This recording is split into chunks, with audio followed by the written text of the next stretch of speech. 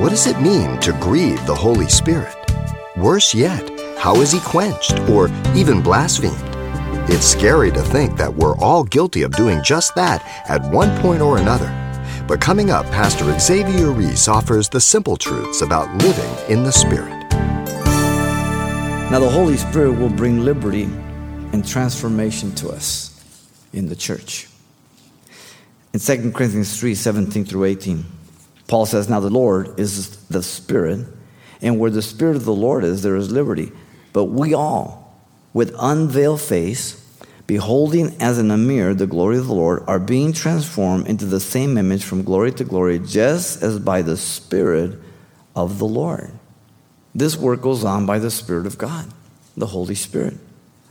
We are set free from the bondage of sin by the Holy Spirit, Jesus said in John 8:36. We're never sinless, we're never perfect, but I don't live the way I used to. I have a divine nature now by the Spirit of God. We are transformed by the Holy Spirit. Very clear, Romans 12:1 and 2. "I beseech you by the mercies of God, you present your body a living sacrifice, holy and acceptable to God, which is your reasonable service.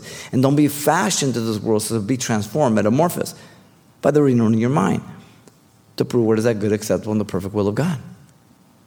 As I yield to the Spirit of God, the Word of God, the Holy Spirit works in me.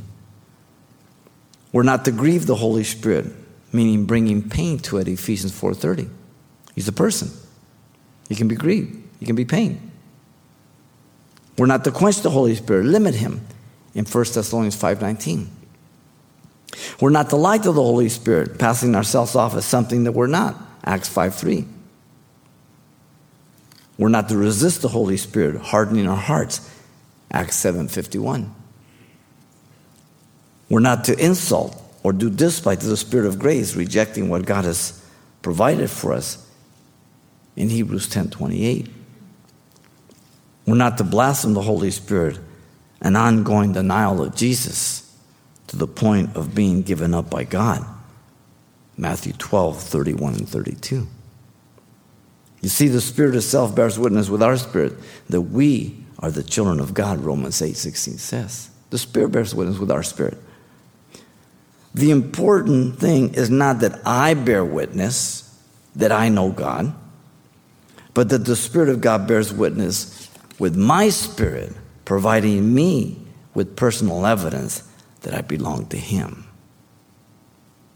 That I say, I know God, that's no big deal. Because how do you verify that? But the verification is that His Spirit bears witness with my spirit. He convicts me.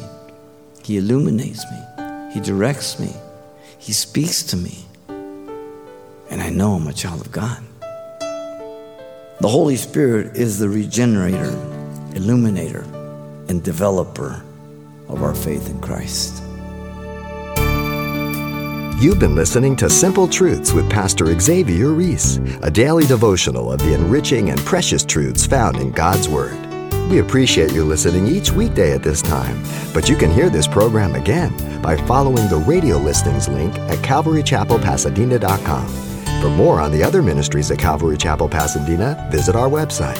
There you'll find information about weekly events, Pastor Xavier's messages, even online booklets in English and Spanish. It's all at CalvaryChapelPasadena.com. Simple Truths is a radio ministry of Calvary Chapel, Pasadena.